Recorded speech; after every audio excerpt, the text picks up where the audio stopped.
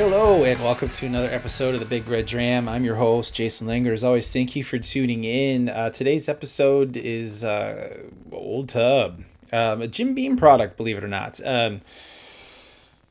Old Tub's kind of a limited edition release for 2020. It was something you could get back at the distillery and the gift shop back in the day. It was kind of an original distillery exclusive kind of a thing. You could get 375 375 milliliter bottles of it. But what they decided to do this year was kind of reinvent it a little bit. And what that means is they kind of went through a different process with it. They didn't want to filter it. They didn't chill filter it. They didn't really do a whole lot of filtering other than to remove what can sometimes happen in a barrel. And that's you get some offal from the barrel, some pieces of wood and whatnot. So what they did is they filtered those kind of things out. But for the most part, they don't really do a lot to the whiskey. So what you get is a very thick and rich, oily, kind of almost straight from the barrel approach, without the high proof. So they kind of cut it a little bit to get that bottle and bond 100. But overall, for the price point, this is about a $20 to $25, depending on where you buy it from, whiskey. And when I stumbled upon it, because I was hearing a lot about it from the Bourbon Thieves and some of the guys on Instagram that I follow, and they were really plugging away on the Old Tub, and I'm like, Old Tub? What? It's Jim Beam. What? It can't be that good. Because again, for me, the Jim Beam distillery is represented, in my experience, from whiskey that's in collectible cars. So I didn't really have a whole lot of experience with Jim Beam. But 6 years ago, I think I was at the shop with Olaf, and I think there was a collectible car in the back room, and I'm like, dude, it was a Friday night, it was late. I go, why don't we just try this? Because it was sitting there forever, and it's like, it's probably not gonna be any good. And I'm like, so we popped it, and yeah, no, it wasn't good. But that was again 6 years ago. I haven't really had a lot of Jim Beam since. But I will tell you that sometimes you get a Jim Beam and Coke or a Jack and Coke, right? And Jack and Coke will be a little bit sweeter, and Jim Beam will have a little bit more of a bite to it because it has just a different, obviously it's different mash bills, different how it's distilled, but Jim Beam has a unique flavor. And what set the Old Tub apart is you don't really think about that original flavor profile that Jim Beam will typically have, because Jim Beam really never blew my skirt up, and I've had just stuff from the bar, and I haven't had a whole lot, so take that with a grain of salt. I haven't really gone into the Knob Creek products that come from Jim Beam I really enjoy, but the straight up Jim Beam stuff I don't really have a big flavor for. But I also haven't really revisited their core range. So take that for what that's worth. Knob Creek, on the other hand, really, really enjoy. Booker's, not so much. Now, I've only had one Booker's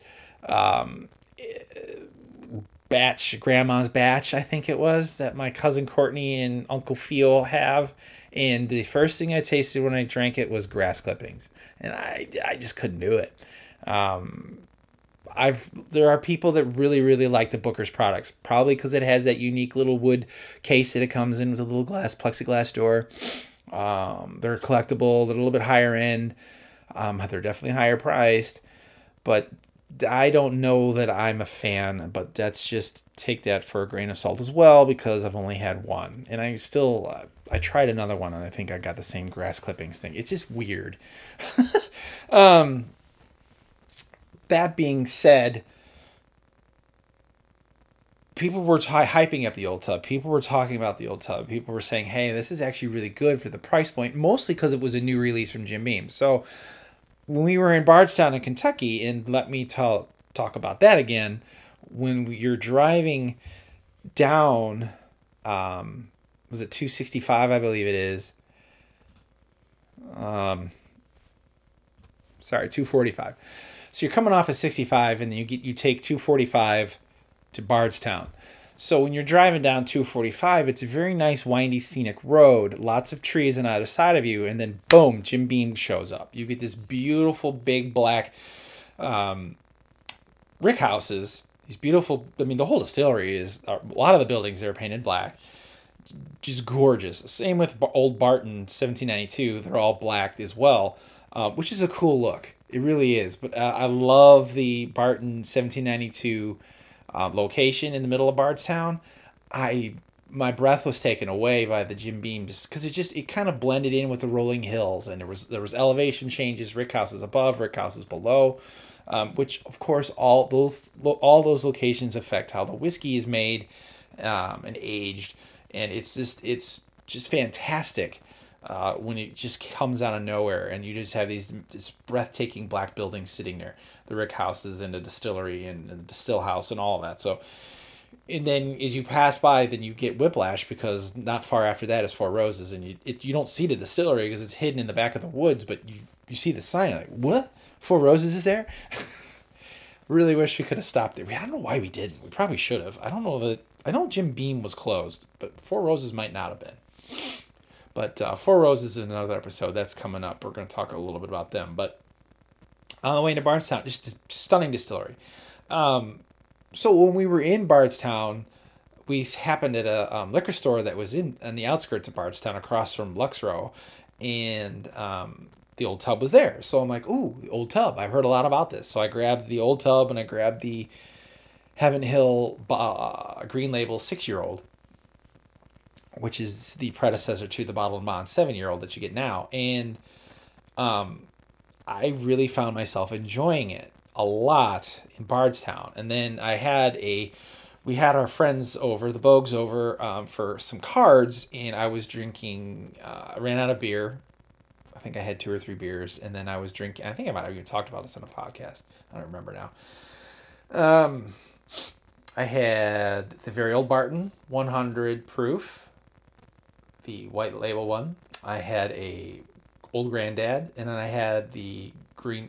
I had it when we came back, yeah, because I had the green label, Heaven Hill green label, and then I had the Old Tub, and the Old Tub beat them all, in my opinion, at that time. Because again, everything changes depending on how you drink it. You know, whatever you have to start influences everything at the end. But at that point in time, with that particular range, in that particular order, the Old Tub, I felt, really kind of came into its own. It really kind of held its own and stood out amongst that crowd. Now that crowd is your 25 and under crowd. So I think the very old Barton I got for $17.99. The green label was $19.99. The Old Granddad was $22, and I think the Old Tub was $22 or $23 at that liquor store in Kentucky. So these are all 25 and under bottles. So that is in of itself this whole, weird world, right? You have your I call that more or less a bottom shelf whiskey, even though it's probably in the middle of the shelf, in the middle shelf. The bottom shelves are usually the handles of plastic jugs. Those like the Jim Beam, like the base model Jim Beam for $16.99, right? Probably the Jack Daniel's number 7's down there. The green, is the Evan Williams is a black label, I think, is below. It's white, black. Is there a green label that's underneath that? I think it's a black label. Even a black label was that we had at the house was decent, but again, those are all going to be in that $16 to $25 range. But the Old Tub held its own, and I think that's what was interesting and what was so popular about it was that as people were trying it, because it was the first time it was actually been produced on a large scale and distributed nationally. So it was a big deal. It was something different and new for Jim Beam. So everyone was really kind of jumping on the bandwagon and really kind of jumping on board and grabbing up the bottles. But then they were starting to drink it.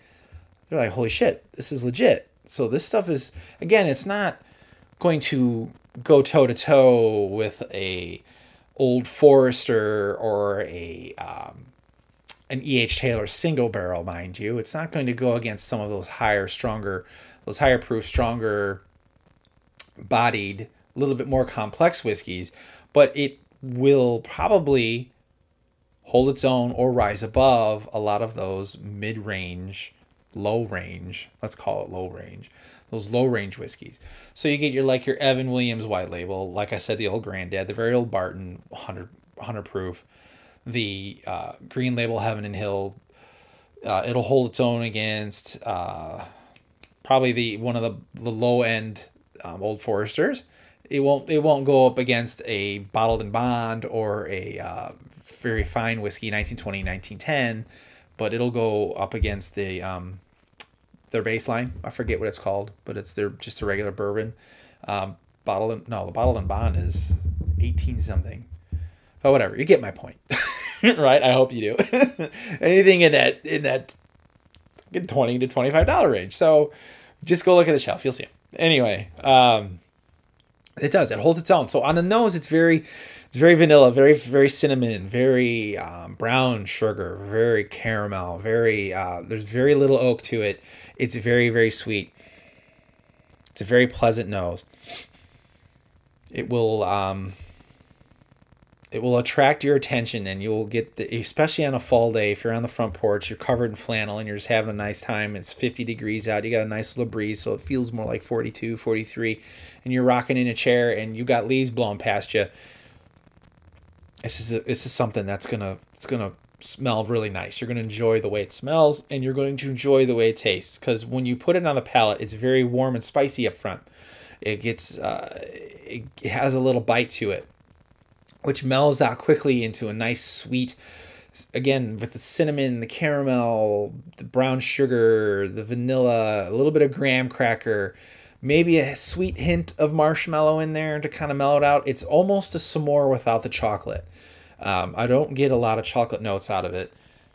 It's very just sweet. It's got a nice, thick, oily mouthfeel to it. And then it gives you a nice, warm Kentucky hug at the end. It has a nice finish. It will linger a little bit. And it is, again, for the price point, it's a solid 82, 83 for me. And it does well against very well against bourbons of that same price range. Mm-hmm.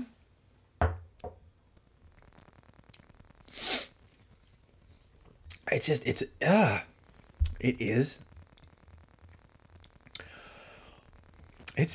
very good. I mean, I enjoy it. It's nothing earth-shattering. It has a little bit of that familiar Jim Beam aftertaste, which I'm not a huge fan of, which kind of brings the score down a bit for me, and why it's in that 82, 83. Because I'm not a fan of it. I apologize. There's the Jim Beam aftertaste is kind of woody for me. It's got a little bit too much wood, oak, almost an earthy, dirty taste to it. That's really the best I can give it as far as an explanation, as far as a description. But it doesn't take away from its enjoyment. It actually really is an enjoyable whiskey. I like it a lot. For the price point, it's fantastic. So there you go. So that is the Old Tub Bottled and Bond. Again, it's kind of a callback to the original whiskey that Jim Beam had made at one point. They wanted to kind of resurrect the recipe, give it another run, but treat it a little differently than they used to. And again, it's unfiltered. Has not been carbon or chill filtered. Only quality screen to remove bits of barrel wood. So it is a unique product. And if you're looking for something unique to put on your shelf, I highly recommend it, especially for under $25.